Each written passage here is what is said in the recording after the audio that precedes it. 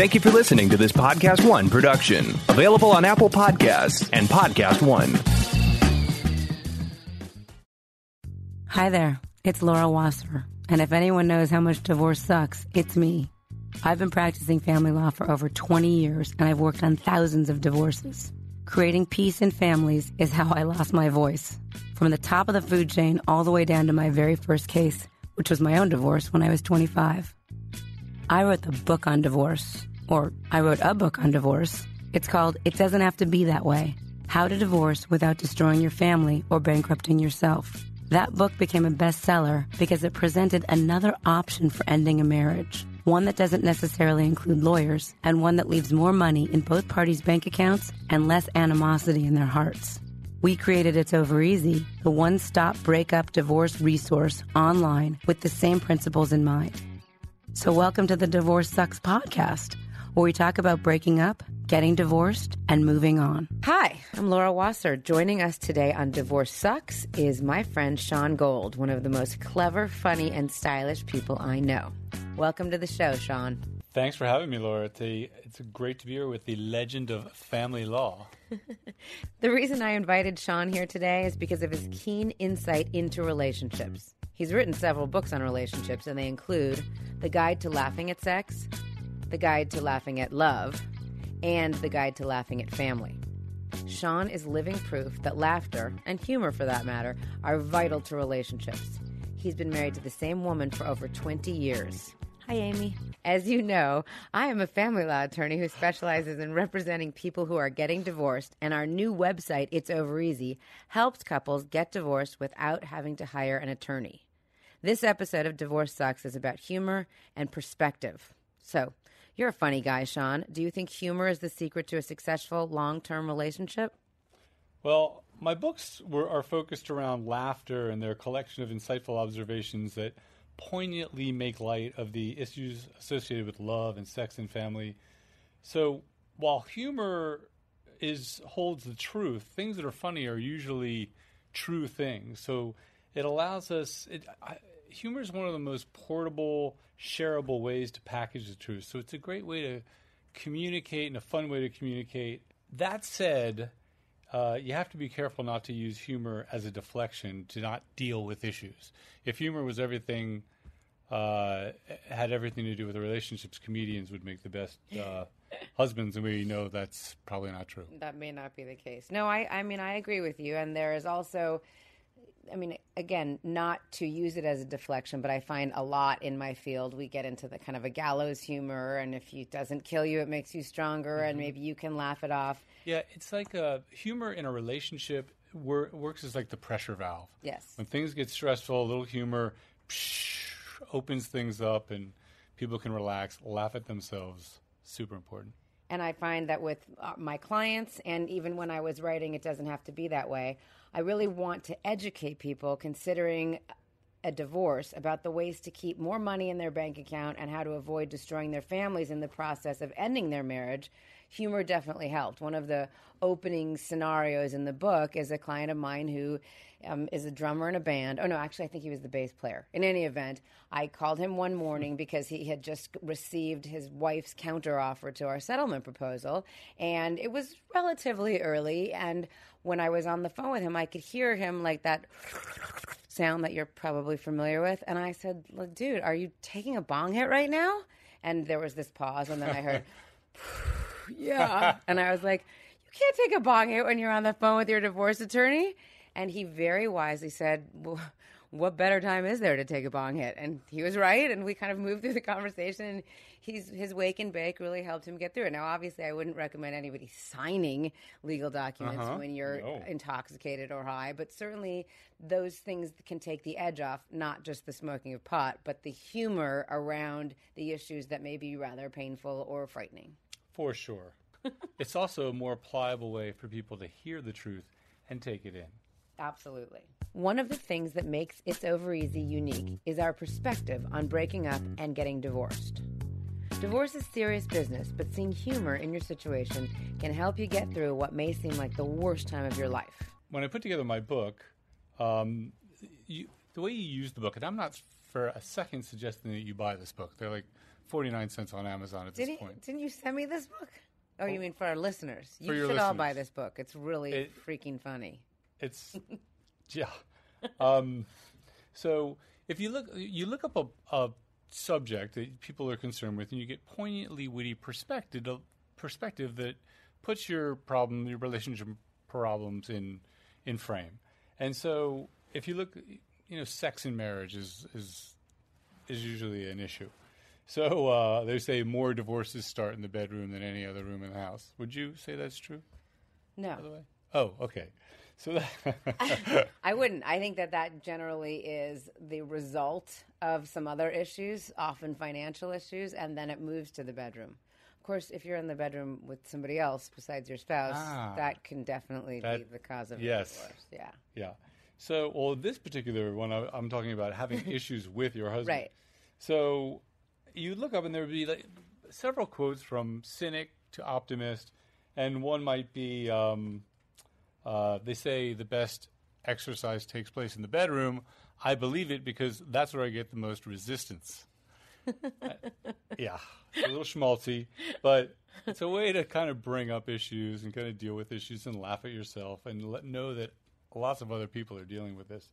So one that really helped me was thinking, I read once that sex, after you're married, sex is like a kite that will only fly when you run with it. And I was like, yeah, all right. I just need to get some air under that kite. I need to get some mileage. I need to get that kite up. There's something funny, ironic, sardonic, or laconic in almost everything, depending on your perspective. Today's show is about having a sense of humor and being able to shift your perspective to see what's funny about even sometimes unfunny situations. If you can't find something funny in your own life, just turn on the news or look at your Twitter feed. Try searching something political like POTUS or G7. Perhaps something in that realm might make some of you chuckle, if you're not weeping. My kids got out of school last week. We're now on summer break, and it's very interesting to see a child's perspective on summer vacation because my 8-year-old finished second grade on Wednesday, and my 13-year-old finished 7th grade on Thursday, and both of them were completely surprised when they heard that I don't really have a 2-month summer vacation from my work. They said, well, when is your summer vacation?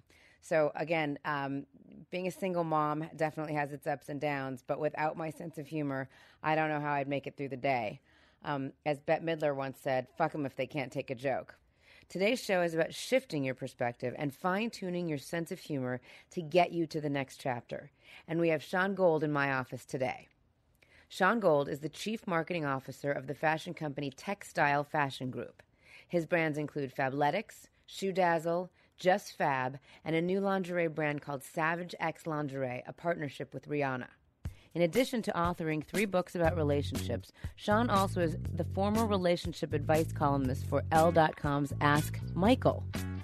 Why Ask Michael? Why not just ask Sean? Sean? Well, when I first started writing, Elle was published out of Paris, France. So the name Shawn, S-H-A-W-N, didn't really work as an international name. They wouldn't know you were a man? Yeah, they wouldn't. That was one of the aspects. And my advice I was writing was a man's perspective on relationships for women to understand men. And also, I was president of a public company at that time, and I really didn't want to mix the two things. Relationship advice, talking about sex, and reporting, to the SEC. And your cap table, yes, I can understand that. What did you learn from writing this column from a woman's perspective? I'm sure you got a lot of feedback. I mean, tell our female listeners how, through that experience, how we women can use a guy's perspective to our advantage. Well, one example I remember writing about was a woman coming to a guy with a problem and how they're both looking at it from a different perspective. So the woman tells the guy's problem, and the guy's like, all right, I'm going to solve this problem. I'm going to give her the answer. It's going to be great. I'm going to be a hero. Sorry, just rewind a little bit. Okay. So the woman comes to the guy with the problem and says, And the guy's thinking, I'm going to solve this problem. I'm going to be a hero in this situation. And she's listening, and he comes and he just offers solutions.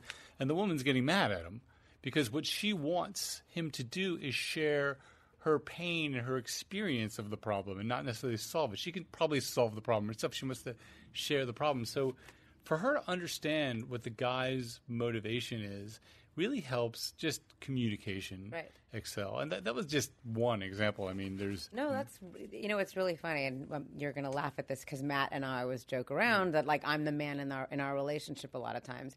And whenever he tells me something, it's not even a problem. He'll just share something with me. And then he goes, look, I'm looking at you right now and I can see the wheels. There's nothing for you to fix or solve here. Just stop. I'm just telling you something that happened to me. You don't need to fix it. You don't need to solve it. So, yeah, I do. I find that often one party or the other, and often it's the male, will kind of be the fixer, the person that comes in and tries to, again, not even knowing consciously that he's trying to be the hero, but just to want to be the hero, to want to fix it, to want to solve it, when really all she wants is a little bit of commiseration. Yeah. In terms of sexual stuff, what did you learn from being Ask Michael? Well, I learned a lot about, the difference between, how men and women perceive sex. They say a man reaches a sexual peak at 18 and a woman reaches hers at 35. But I think what they're actually talking about is minutes. Because, the first time I had sex with someone, I got besides yourself? Besides myself, right. Exactly. I had sex with myself so much that I was like, I'm going to make this last as long as I possibly can. And I just smelled this woman for 5 minutes, before I did anything else. And I ended up getting a thank you note from her. Really? And I don't think I've gotten one since, but it was because I was so interested. I just took my time. Obviously I heated things up and slowly, and I listened to her. Where a lot of men don't really understand that. They don't understand that sex is a lot about listening and understanding and taking your time. Safe to assume you were not 18 for this experience? I was not 18. So, speaking of sex for one more moment, have you had any Me Too moments over the last year or so? Has this affected your life in any way, both either personally or with friends of yours? Is this something that's come up? Any Me Too moments? Yes. Where someone slapped my ass or somebody accused you? I mean, are you living in fear like many of the professional men I know, particularly in the fashion industry? I mean, I'm just curious because I've spoken with many of my male friends about it, and you and I have not had this conversation yet. How has this affected you, if at all? It's made guys like me actually look much more interesting because I've been very respectful of women for my whole life. When I was 22, I dated this 35-year-old feminist who just schooled me on women and what they're about and just issues. She was active in National Organization for Women and allowed me also to debate and learn about the issues of feminism and really understand that a feminist movement is impossible without a men's movement behind it. Men are raised to be a certain way, and some of those things need to change. I was at this Me Too discussion. In the discussion was the woman, I forgot her name, but she successfully accused Bill O'Reilly, and there was another woman who ran Ryan Seacrest's organization, and someone asked if they thought this was just a fad and it would blow over, and having young boys, it immediately hit me that this is not a fad because I've had to discuss this with them. And I've had to talk about what's going on and what the movement's about and Harvey Weinstein and all that stuff because these days everyone and the whole family is bombarded with the news. Right. And the fact teaching them about this teaching moment is great for a new generation. And I think we've made a lot of progress in the last 25 years and we'll make much more progress in the next coming 25. I hope so. It's interesting. I was on somebody else's show the other day, and there was a woman speaking about something called idiosyncratic masturbatory syndrome, which is when people, generally men, masturbate so much and so often that when it comes time to having sex with a real person, they're unable to orgasm because they've gotten it kind of down to a thing with themselves, and then having a different, and also maybe because they orgasm so often that maybe there's just not an orgasm really left in them. And how, particularly paired with the porn industry, that's really causing problems in people's relationships.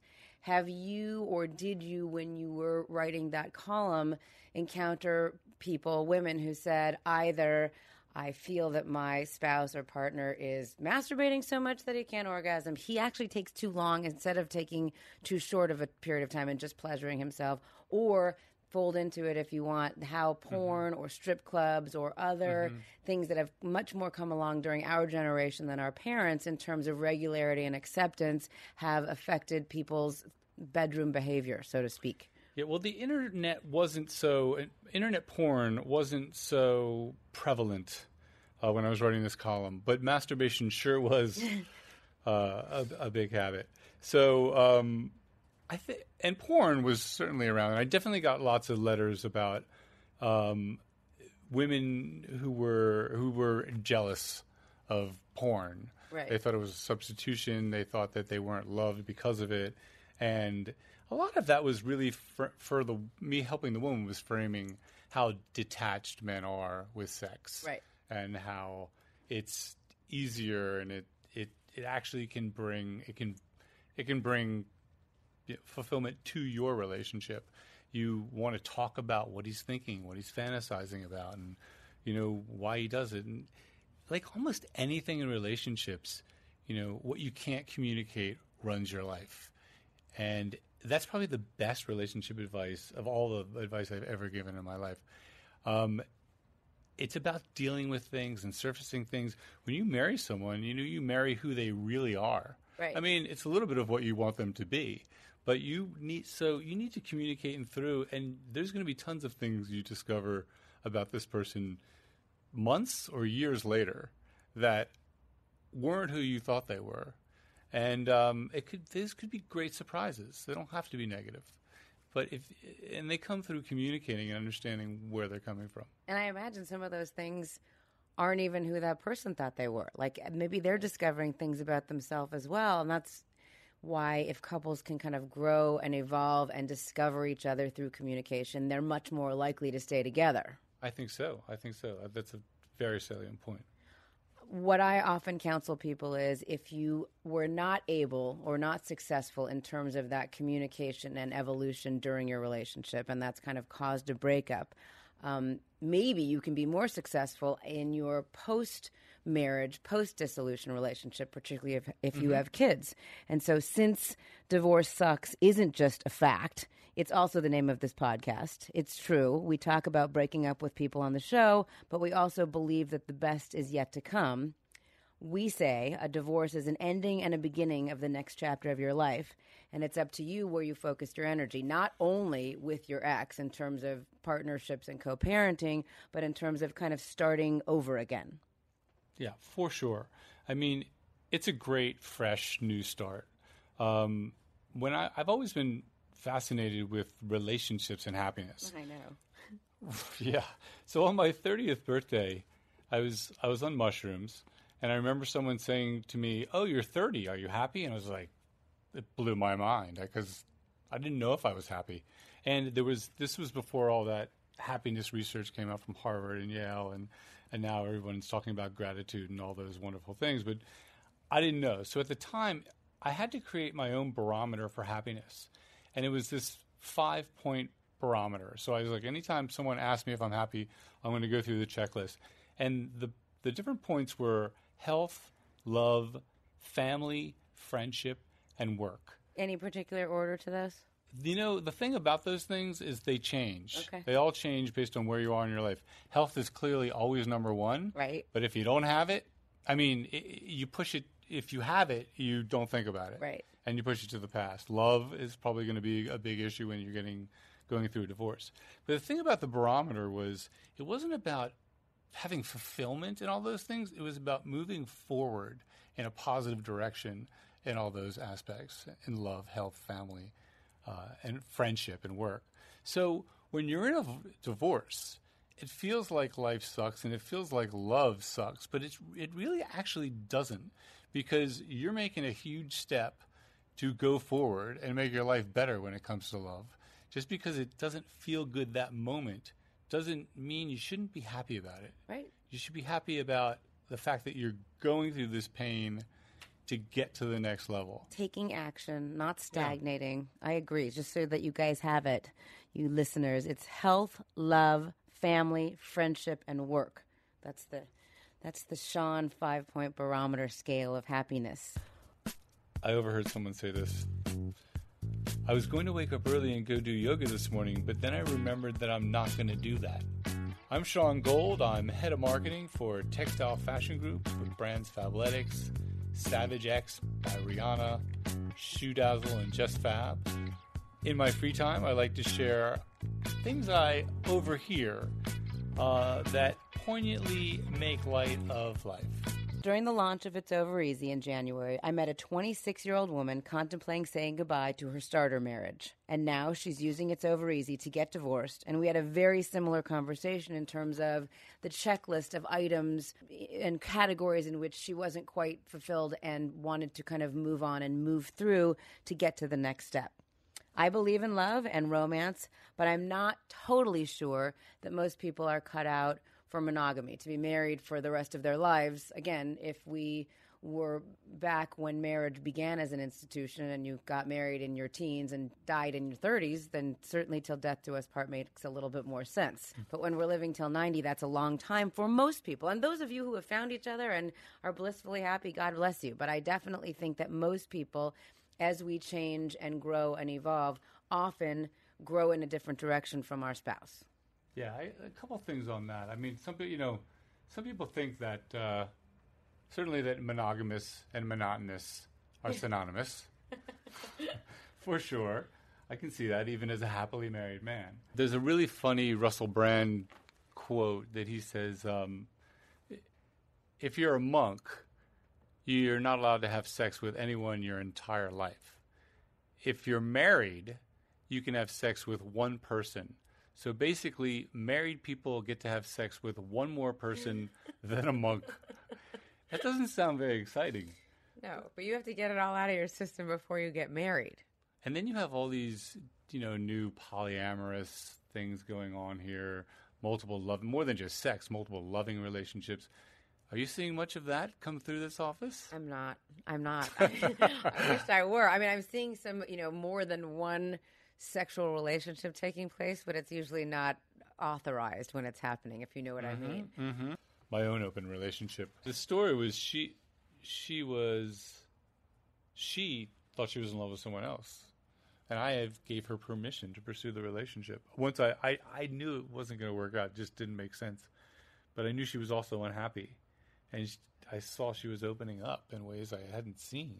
So I was like, you know what, I want to give you permission to pursue this relationship, and hopefully you can evolve and bring that back to our relationship. And at the same time, I'm going to remember what it felt like to be liked by someone I was with. Yeah.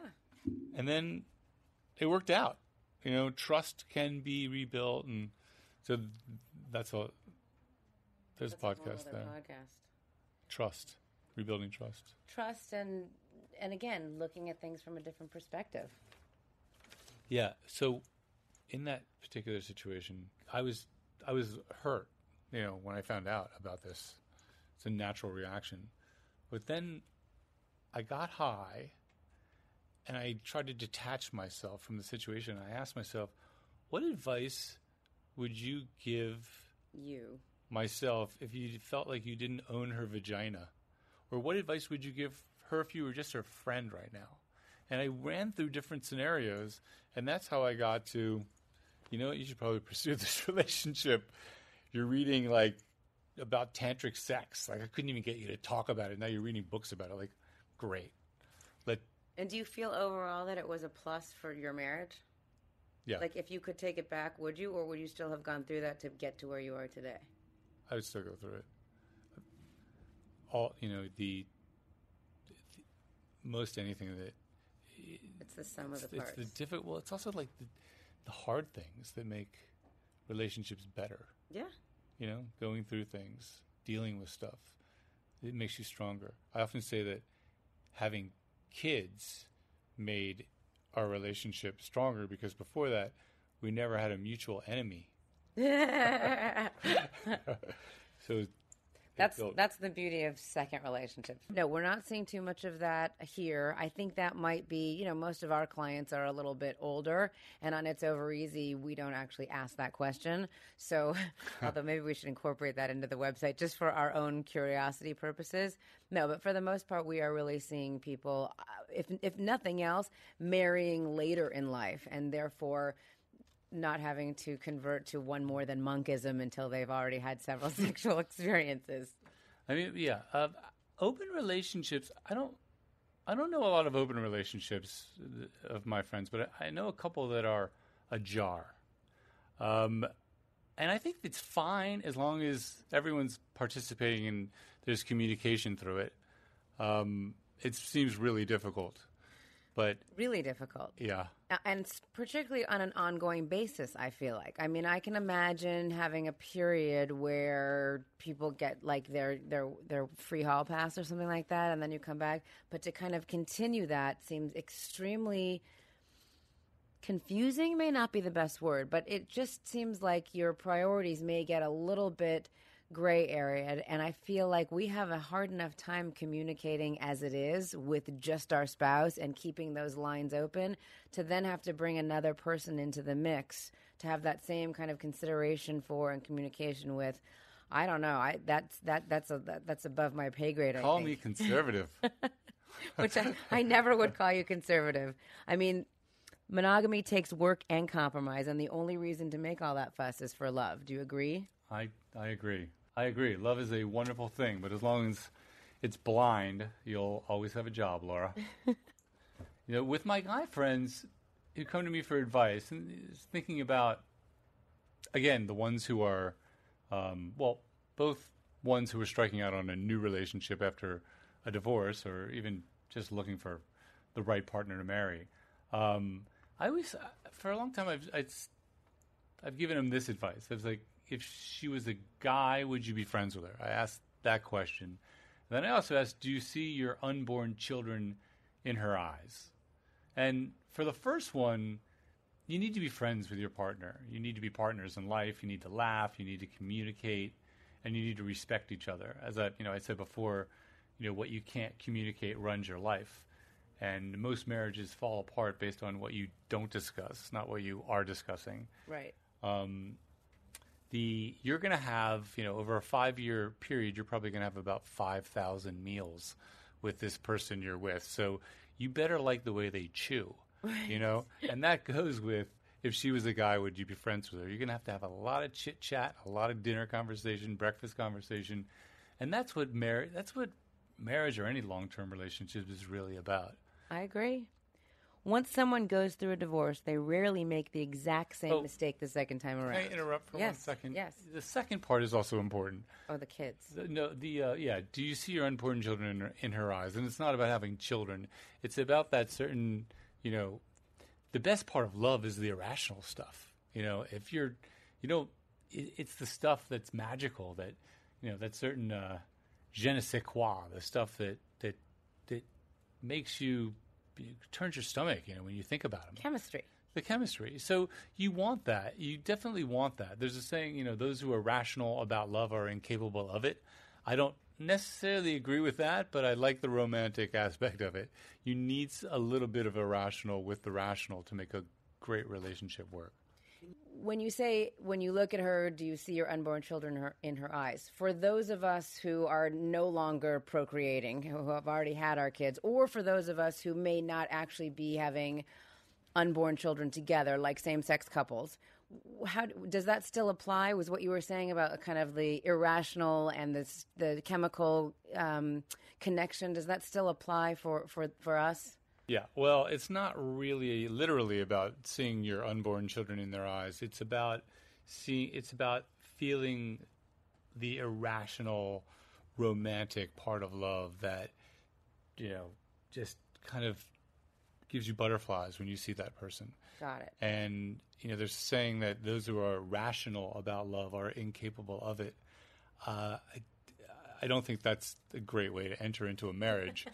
But as long as along with a great friendship, you really want to feel like there's just no other person you want to be with. And, of course, that irrational feeling of love.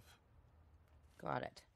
Once somebody goes through a divorce, and I know you have plenty of friends who have been through divorces, do you believe things are better the next time around? I mean, do people not usually make the same mistake twice? That's funny. It's like, there's a funny analogy. Like the first time you buy a house, you're more emotional. You're focused on how good the paint looks. And the second time, you check for termites in the basement. And that's like the first thing you look for. And it's kind of the same with men and women. You're not going to make the same mistake twice. And you're going to say, he didn't want to watch, he didn't like old black and white movies. I'm looking for someone who likes old black and white movies. So you're probably going to not make that same mistake twice, but you're open to a whole level of, new mistakes. Right. I believe that you'll always find someone who feels better to love because you evolve as a human being. And 5 years later, or whatever the time is, you'll meet someone who's probably better for you at that time. And you'll look back on your old relationship and say, oh, wow, that wouldn't even work right now. Not that that relationship couldn't have evolved to that point if you were together, but nature and time does a unique thing of allowing us to see ourselves as an evolved person in a new relationship that makes more sense for who you are at that moment. Yeah, I get it. I definitely have friends that say to me, how was I ever married to him? How did you let that happen? And I say, well, at the time, that was a very good person for you. I don't know what happened since then. I like the idea, though, that we kind of co-create our own reality. And I do believe people come into our lives when the timing is right. Sean Gold is a good friend and a dynamic marketing executive who's responsible for marketing some of today's hottest fashion brands, including a new lingerie brand called Savage X Lingerie with Rihanna. He is also the author of 3 books on relationships, including The Guide to Laughing at Love, The Guide to Laughing at Sex, and The Guide to Laughing at Family. But for fun, I like to comment on relationships and share ironic truths about life. You can catch some of those at Sean Gold on Twitter and at Sean Gold on Instagram, and that's ShawnGold. To give you a couple observations, I usually share them in the form of overheard, and I've been doing it for about 7 years. Here's a couple. As a general rule, it's okay to laugh during sex, just don't point. That would be rude. And then... By the way, we're not having sex. I just was laughing. Oh. Sometimes I like to think my dad is looking down from heaven and smiling, but he's actually at an Indian casino with his new wife. Overheard. Pretty sure I know what my wife's getting me for my birthday, because when I guessed a 3-way, she got all angry like I ruined the surprise. I also overheard someone saying, "Is that your dog? She's beautiful." And the other person said, "Thank you. No, actually, she's adopted. Unfortunately, my wife and I were unable to conceive a dog naturally." Overheard. I think I overheard this in my own house. If you've never dug a food label out of the trash to prove a point, you're probably not married. We actually have a question now from our Instagram feed. Our questioner would prefer to remain anonymous, but he or she says, Sean, based on your experience writing the guides to Laughing at Love, Sex, and Family, what would be your topics in a guide to Laughing at Divorce? Well, the Guide to Laughing at Love has a section on divorce, and there's probably 8 different little chapters on, trying to recall, but certainly alimony is one of them. Because if you can laugh at that, you can laugh at anything. I think in the alimony section, there's an observation that alimony is disinterest compounded monthly. Or I actually read this one. This was funny. Robin Williams has something about divorce is Latin for divorcium, which means like having your testicles ripped out through your wallet or something of that nature. And then there's getting over it. There's finding someone new, the secrets to a good marriage. I think the last quote in the book, the last section is secrets to a good marriage. And the last quote is, the secret to a great marriage remains a secret. I like that one. My wife says I'm self-absorbed. So I'm going to take a long, hard look at myself. It's that time of the show where we do the 4 interrogatories. I already know the answer to one of these because you're married to my friend Amy, but let's do the other ones. The 3 interrogatories. What's your favorite breakup song, Sean? I like Desperado by the Eagles.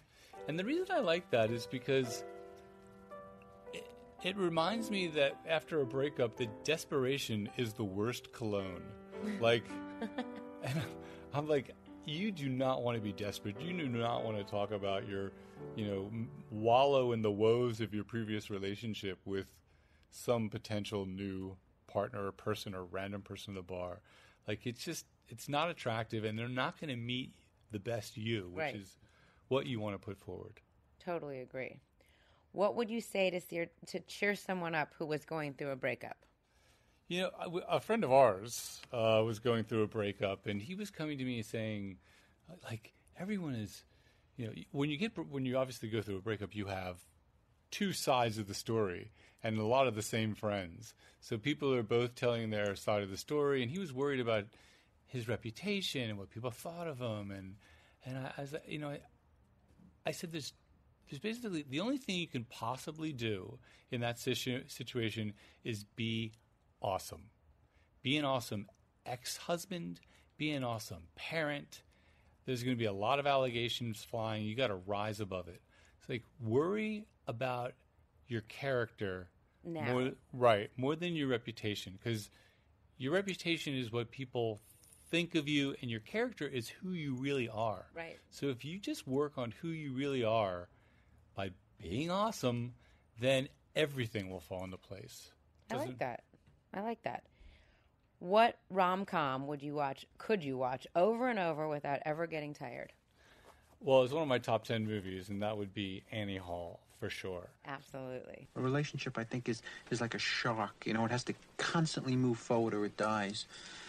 And I think what we got on our hands is a dead shark. There's so much great commentary on relationships, and I kind of liken this film to Pulp Fiction. And stay with me. Stay with me. Yes. In that it's like a series of great scenes that you can just watch one scene and be satiated, and all these scenes are put together, to string a story together. But I think Woody Allen came up with a bunch of bits and put them together with a storyline. And like one of my favorites is the split screen when Diane Keaton and Woody Allen are both on the therapist couch, and the therapist says, "How often do you have sex?" And Woody's like, "Oh, hardly ever, 2 times a week." And then he asked Diane Keaton, she's like, "Constantly, twice a week." So, and then they run into the people on the street and like, how long have you been married? How do you do it? Well, I'm shallow and she's shallow. And before you go, I want to circle back to what we were discussing at the top of the show, that humor is one of the keys to maintaining a successful relationship. So you've been married to Amy for 24 years, but every day can't be a walk in the park, right? Yeah, I think the important thing is to keep your expectations low in a marriage. I know she does. We've talked about that. Yeah, I'm sure. I was sitting next to her. I was at breakfast the other day, and I was like, you know what? I could be married to you for the rest of my life and not question it. I'm thinking things aren't perfect, but I could find things that aren't perfect with just about anybody. Right. And then, for some reason, I went on to say, but if it didn't work out, I could adjust. Oh, I'm sure and you went on, and then did you say, "Have a nice day, honey," and take your coffee and leave? I mean, how does that work? Being together for 24 years, she's not surprised by that kind of thing. Right. But I was the point I was thinking out loud, trying to make, was that I don't have to be here. I'm here because I want to be here. I don't I'm not dependent. And I really believe I could adjust. Well, what else would you all do? do. Of course. But I think Right. With that third point follow-up, which is I could be with you for the rest of my life and really be fine, but I really am here because I want to be, so it's not just complacency. Right. And right. yet I know that if something happened, death or divorce, I would adjust, but I'm really glad that I don't have to. Yeah. You should have called me. I could have done the summing up at the end. It probably would have made for a better She morning. looked up from her Instagram and feed and said, "That sounds healthy," and it just went back to what she was doing. So, like, there's a funny saying that being happily married is like having a shit job where you like the people you work with.